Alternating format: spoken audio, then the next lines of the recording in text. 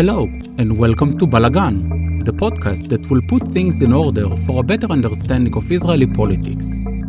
I am Kobi Cohen, a former political advisor and currently a political columnist and Israel educator. In many of my conversations with my American friends and family, I have noticed that Israeli politics is challenging to understand and quite blurry at times.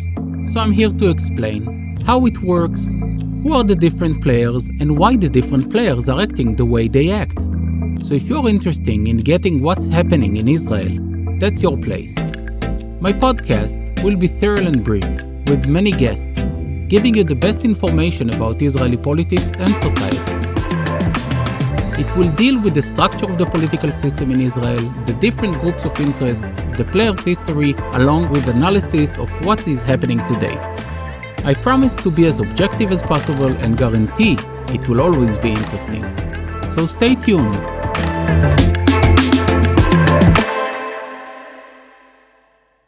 Our two guests today had a lot to say, and it started with quite a long monologue of each one of them. I encourage you to listen well, as both of them are what you would call salt of the earth, and they have a lot to say about what's happening now with the protest against the government and Prime Minister Netanyahu. So thank you for your patience and enjoy the episode. Hello and welcome back to Balagan. And today I'm happy to have two guests who are two of the leaders of the protests that are going on in Israel against Benjamin Netanyahu. Amir Haskel and Asaf Agmon already started protesting a couple of years ago with Mechat HaYechidim, the singles protests. And they are here to speak to us today and to explain what is going on in Israel, what do they stand for, and what is their end goal. So without further ado, I would handle the mic to Asaf and to Amir to tell us a little bit about yourself. Amir, would you like to start? Yes, my name is Amir Haskel. I'm 67 years old. I'm living in Yavne, which is 30 kilometers south of Tel Aviv. I'm married to Aliza. We have 4 children and 6 grandchildren. I've served 32 years in the IDF, in the Israeli Air Force, as a transportation pilot. My last assignment in the Israeli Air Force, I was the chief of personnel. And during my assignment, I initiate the project of Witness in Uniform, which involved the IDF journey to Poland. I had the privilege to heading the first delegation to Poland in August 2001. When I returned from Poland, I decided to devote my second career to research on Holocaust, which I have been doing since retiring in August 2003. In addition to occasionally guiding adults the journey in Poland, most of them of the IDF. My years in the Holocaust research allowed me to seek insight regarding that era. The most significant of this is a deep understanding that the time of entitling by this inclination. The most significant of this is the deep understanding that in times of crisis, most people are declining to remain on the sideline and the danger entitled by this inclination. This is one of the major topics that occupied me as a guide in Poland. I believe that you cannot speak out against this behavior and then remain on the sideline when encountering something that aroused your concern. This is what caused me to begin solo public demonstration in October 2006. I began calling for Netanyahu resignation for 3 reasons. The first one, I reached the understanding that Netanyahu two-state vision is not based on any actual intention. This was eventually confirmed outright by Netanyahu associate Natan Eshel. This means that we are on the way by national state and the end of the Zionist dream of Jewish and democratic state. This was the first reason. The second reason is that during Netanyahu years in government, he has done and is doing everything in his capacity to tear apart Israeli society. A state whose population is divided and torn has no future.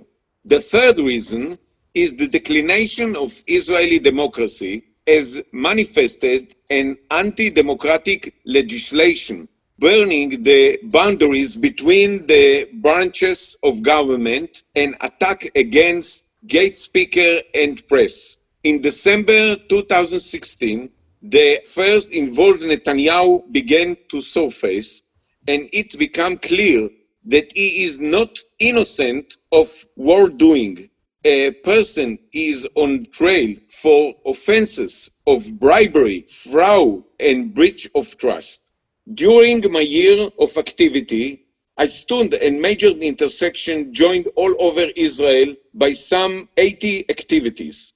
I marched twice from Prime Minister residence in Jerusalem in Balfour Street to his private home in Caesarea, distance of 121 kilometers. I also mobilized convoy to Jerusalem. Amir, just a second, just to translate to our audience. 2 miles. It's around approximately 70 miles. Yeah. Yes. I'm also organizing a motorized convoy to Jerusalem. Solo demonstrations are not easy. You are exposed to all the passer ape, of whom some are supportive and other objective. Most of are indifferent. I demonstrated for weeks, months, in summer and winter, and I documented my effort on a social network. At a certain point, it was clear to me that in order to effect change, it is necessary to hold a sit-down strike at the entrance of the official Prime Minister residence at Balfour Street in Jerusalem. I embarked on this course on June 11, 2020, joined by several activities. Our struggle is an ethical struggle. The state of Israel cannot allow itself to be headed by a person accused of criminal act. Our message is that a person accusing of criminal wrongdoing cannot be prime minister. Netanyahu is presenting the struggle as a left-wing attempting to bring down the right-wing government. We are not objecting to the right wing as a whole, rather to a person accused of bribery, fraud, and breach of trust. Since beginning the sit in Balfour Street, we have been organizing Kabbalat Shabbat ceremony every Friday at 4 o'clock.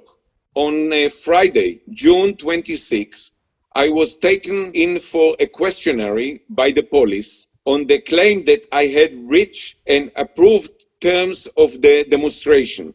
After the questioning, the police wanted to release me on self-bail on a condition that I would stay away from Jerusalem for 15 days. Another 7 activities were held for interrogation together with me. I and 2 others refused to accept the terms of bail, and we were arrested. We spent the weekend at the Adarim jail until Saturday night, when we were brought before a judge. After bringing the argument of the police and those of our attorneys, the judge decided that we would be released immediately, under no restriction terms. Our arrest arose a wave of fury, and many people who had previously remained at home decided to join the protest. During the court hearing, hundreds of people stood outside and protested loudly.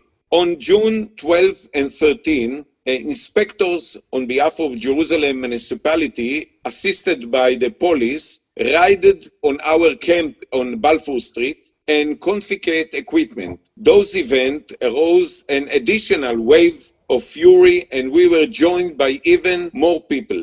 In the last months, we have been joined by young people expressing their frustration and rage at the large, wasteful government and a corrupt politician. The financial straits and the logical decision regarding the management of the COVID-19 pandemic.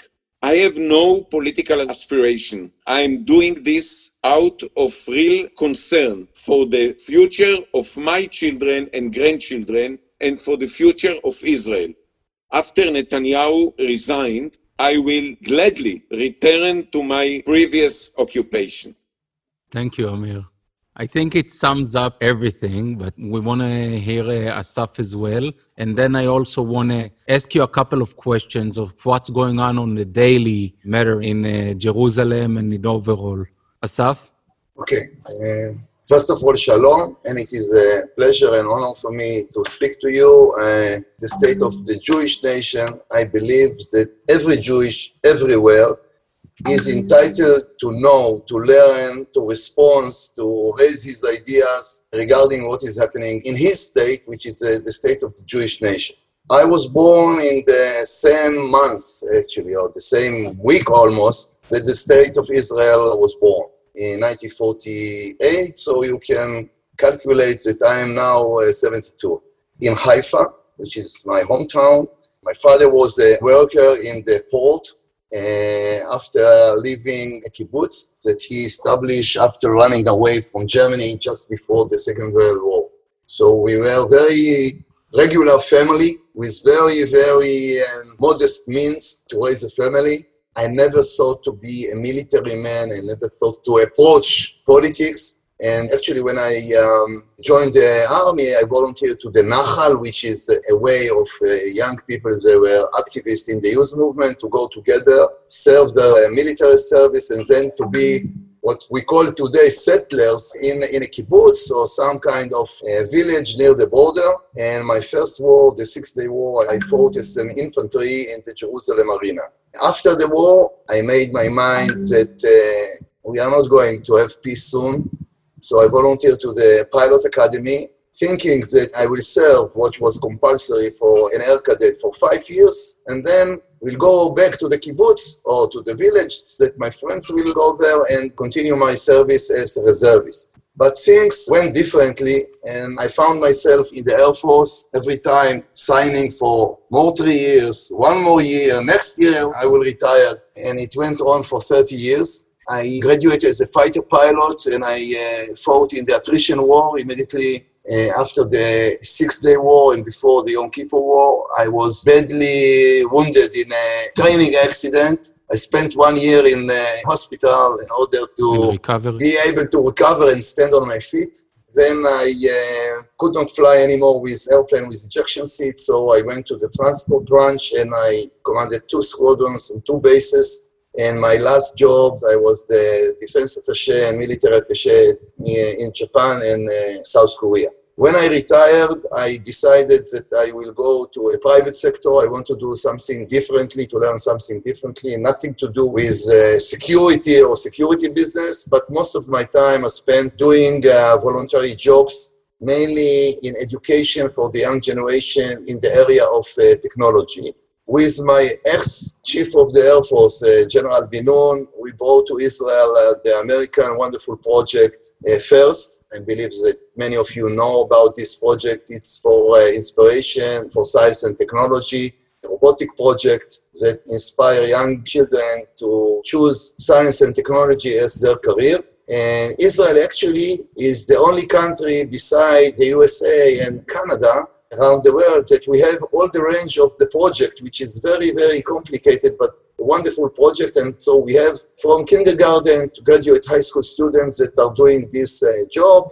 Another part that I was very much involved was I had the privilege with Amir for more than 10 years to be involved in the secret operation to rescue the Ethiopian Jews from the Sudanese desert. Actually, I was the first one to land in Sudan. And I continue with this show for more than 10 years. This brought me to high involvement with the American Jewish Organization. Even in uniform, I was sent to raise money in order to support the observation of the Ethiopian Jews in Israel with the UJC, the Lion of Judea mainly. And I keep being involved in organizations that are trying to support the observation of the Ethiopian Jews in the Israeli society. I did another jobs, and one more that I can mention is I headed the Fisher Institute for Aerospace Technology. Mainly, we established a very close ties with NASA. Mainly after the tragedy of Ilan Ramon, we established an annual huge conference of space, which every year high official from the Space Command of the US Air Force, and most of the times the head of NASA came to Israel, and we brought astronauts, and the main idea was to encourage the Israeli space technology and industry, and more than that, to encourage young people to choose science and technology by seeing astronauts and admiring astronauts and want to follow them in the ways that they went. As I mentioned in the beginning, I never approach politics. When you are a military man, it's out of your scope of interest. I was deeply involved in interesting in what is happening because I was sure that everything that we are doing is related to politics, but our generation, generally speaking, we thought that by doing either in the military or in the academy or in the industry or in education, we are contributing our most important role in establishing and in prospering the state of Israel. And this is something that I realized only about 4 years ago, that by doing so, when we ignore the political arena, we made a very, very big mistake. By doing so, people that have different interests went into politics, and it's become worse and worse and worse. Today, we have the chief of the coalition, a Knesset member. His name is Miki Zohar, that in front, in public, in the television, says that what he is looking in his life is power, money, and to be honored. Yeah, but to get the people respect. That's all he cares about. Yeah, and this is something that is exactly 180 degrees opposite to what I believe that a civil servant or a Knesset member or parliament member or Congress member should want and should do. So 4 years ago, after I realized that all the associations that I am belonging to, we have commanders for the security of Israel, we have women who want to make peace, we have Geneva Initiative, all the organization, which include wonderful people, has zero influence of what's happening in our society, and more than that, in the ways that Israel is going. And I understood that the only political arena is the arena that things are decided there. As Amir said, that his involvement in the Holocaust study and learning and trying to understand led him to the understanding that the bystanders are the ones that you should blame. I was very, very much influenced by incident. I came across the speech of Theodore Roosevelt, the man in the arena, that he gave 110 years ago in the Sorbonne in France, after he finished his 2 terms of president of the US.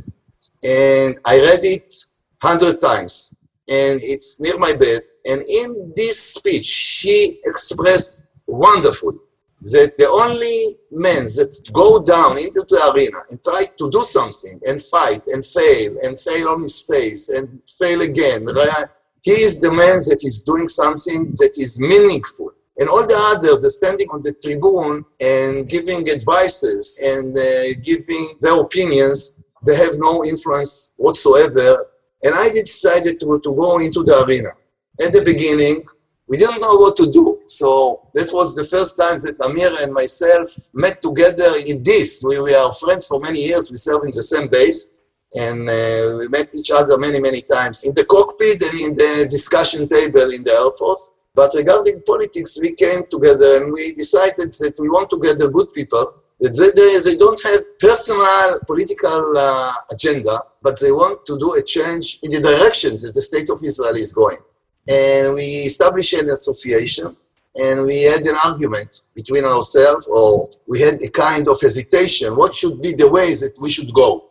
Either to establish a new political party with new people, pure people with no background of any kind of tricks and shticks of the old politicians, or to join an existing party, a democratic party that has primaries, and to try to put 4 of us or a group of us that will be tied together with a deep commitment to each other, not as individual, into a party candidate.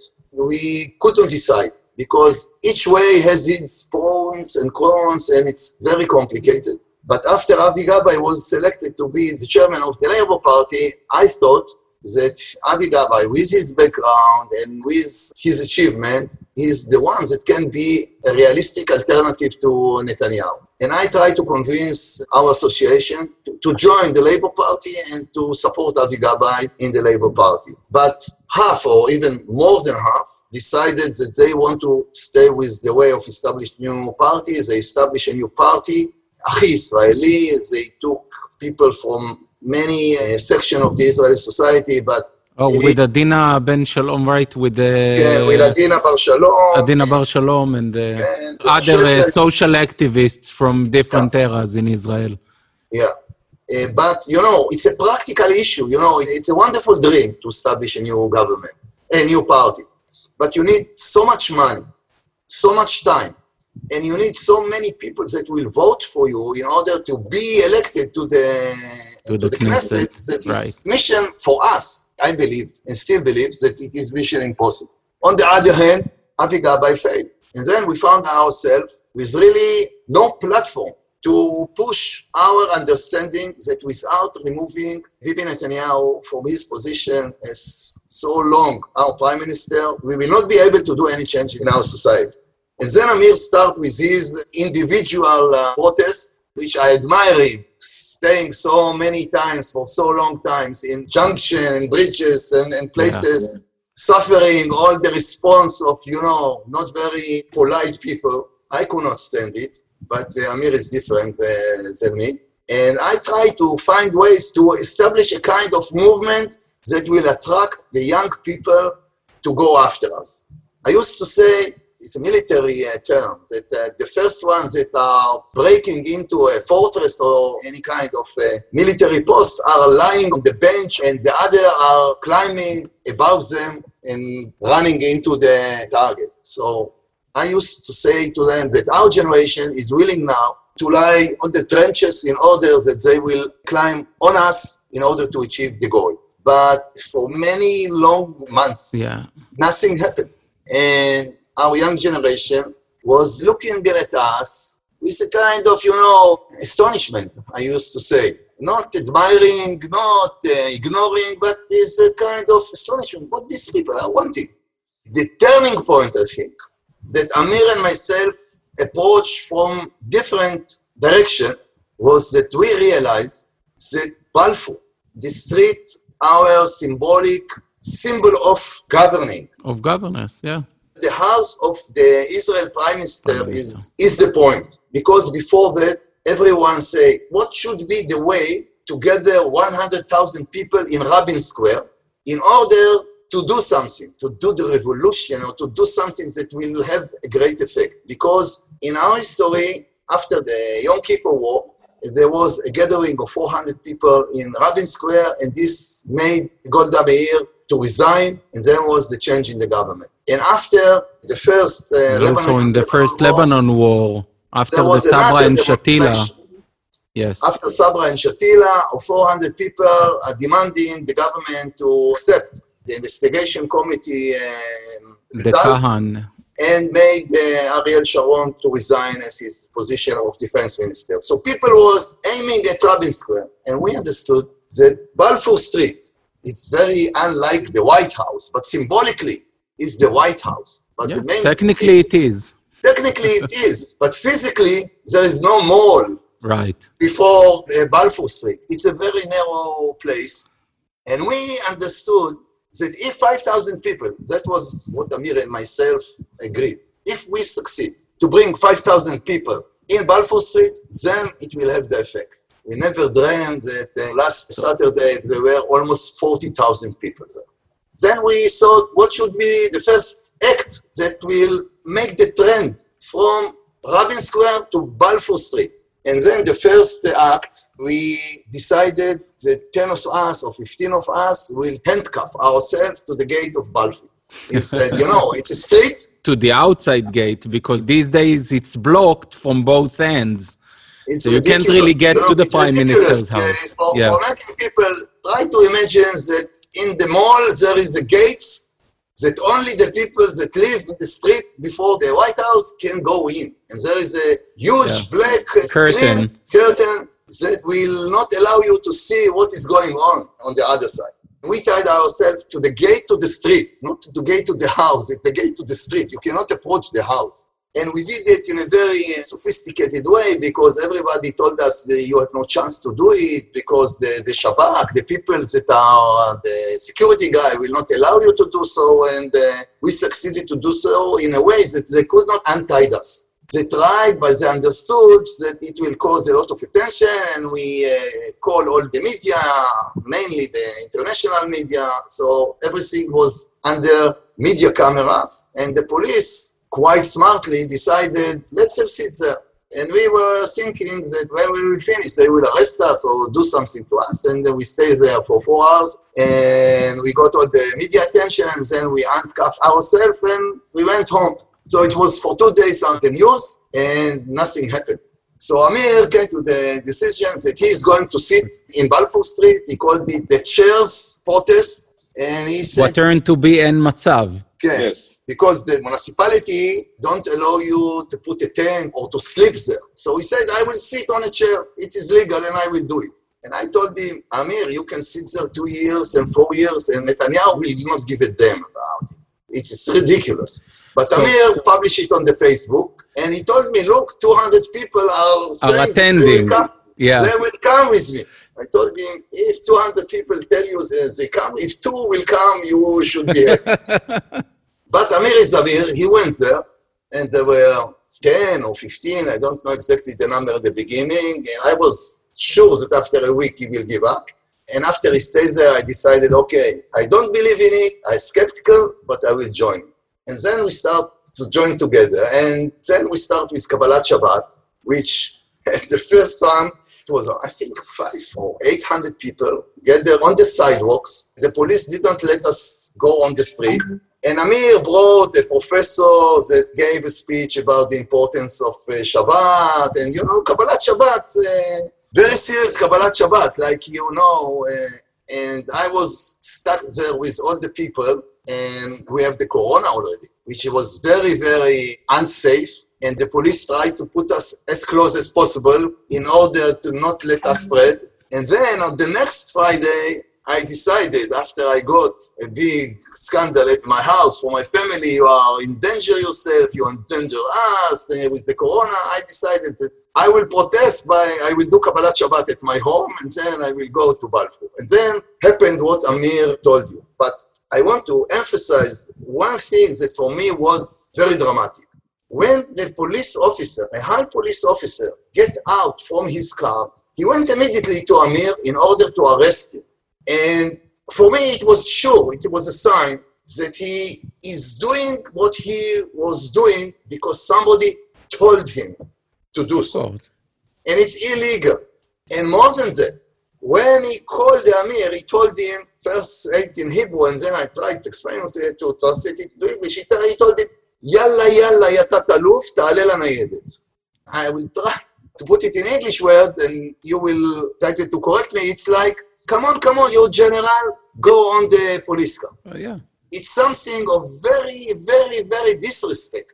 When a uniformed man, a policeman, a high-ranked policeman, is treating with such disrespect a general in the Israeli Defense Force, for me, it's a huge crisis.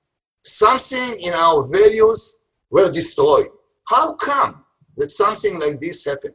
And then what happened after that, it's what Amir told you, because it was too much. In Israel, to somebody that live in Tel Aviv, to go to Jerusalem, it's something... Yes, they need to plan ahead. It's a big deal. Yes, they need to get the suitcase and everything.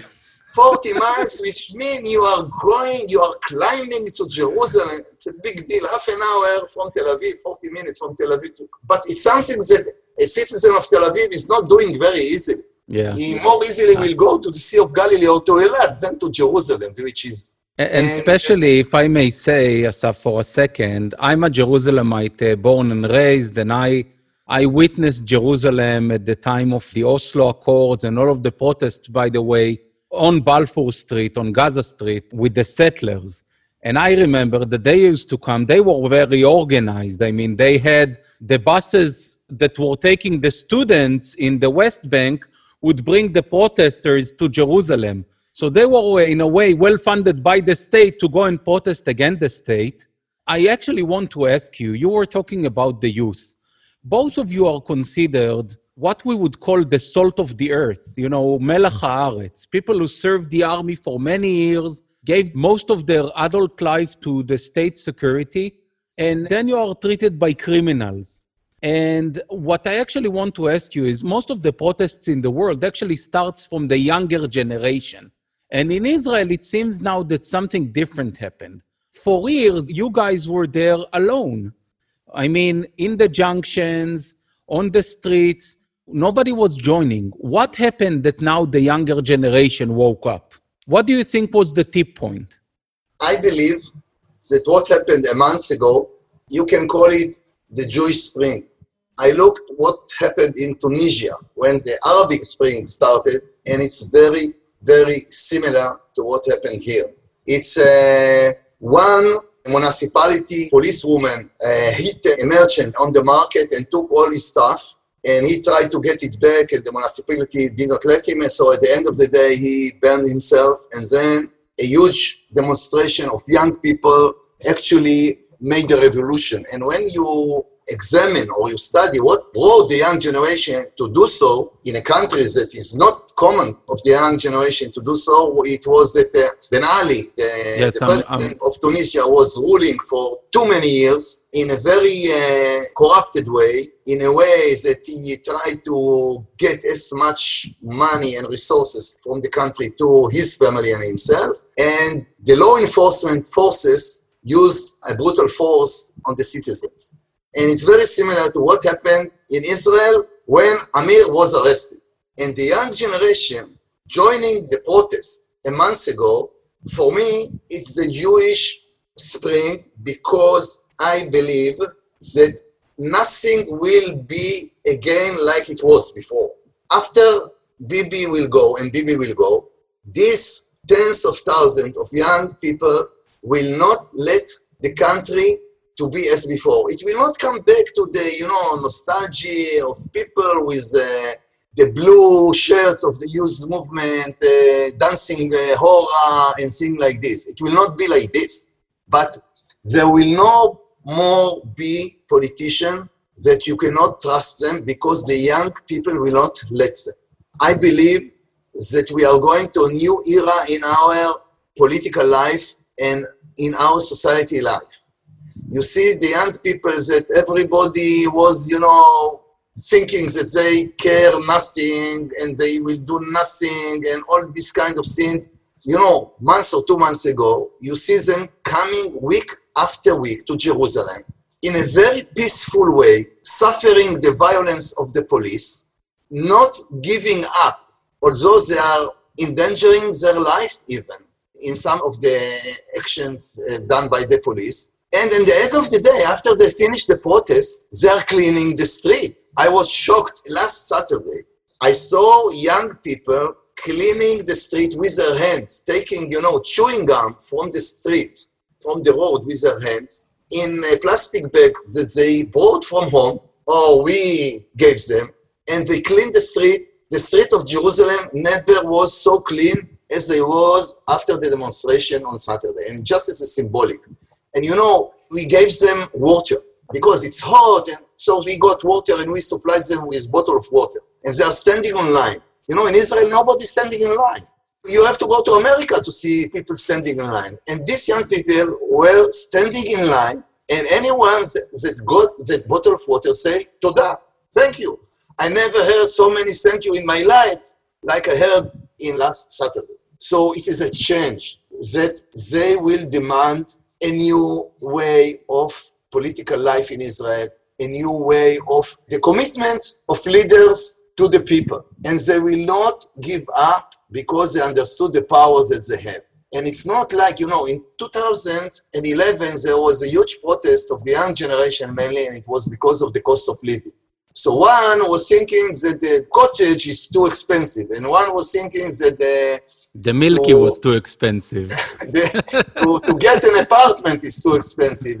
And another one thinks that the cost of kindergarten is too expensive. There was not one aim. And now This demonstration and the protest is with no leaders. Amir and ourselves, we are not leaders. We are just give them some facility to do their protest. And it's homemade protest. They come, they made a decision at home. They take a piece of paper or a piece of carton, put some words on it, and go to Jerusalem. But there is one common word in all of them, in all the tens of thousands, which is Bibi, go home. They can come from the right wing, they can come from the left wing, they can be religious, they can be secular, they can be men, they can be women, all of them with the same message, Bibi, go home. And you find now in Jerusalem, which is very right-wing city, you see that the people, the right-wing people looking at us and understand that we are right. The people are right because they understand that even for the right people, the people that believe in one-state solution and all, they believe that Bibi must go. I had a conversation with a friend of mine, also from the Air Force, Eliezer Yaari. He's an author and he's a Jerusalem-born guy. He was a classmate of Bibi in Jerusalem, in Rehavia. And he said, you cannot understand what this demonstration is achieving. It's achieving that Jerusalem become the focal point of the Israeli society. Because before that, we were speaking about Tel Aviv country, and there is no more Tel Aviv country. It's Jerusalem country, and Jerusalem is the main point of Israel. And this is the first achievement of this demonstration. And this is very, very important, I think, and this will cause a great change. Still, we have a long way to go, because at the end of the day, we have to influence or to force the 120 Knesset members, our current Knesset member, to vote that Bibi will go, or to vote to go to a new election. And they must do their choice. It's historical choice. Each one of them that will not support this, the people's vote. Each of our Knesset members that will not support or the people's will. People demonstration will be erased from the political life forever, I'm sure. So they have to do their choice. Either they do what our people want, or they will have to disappear.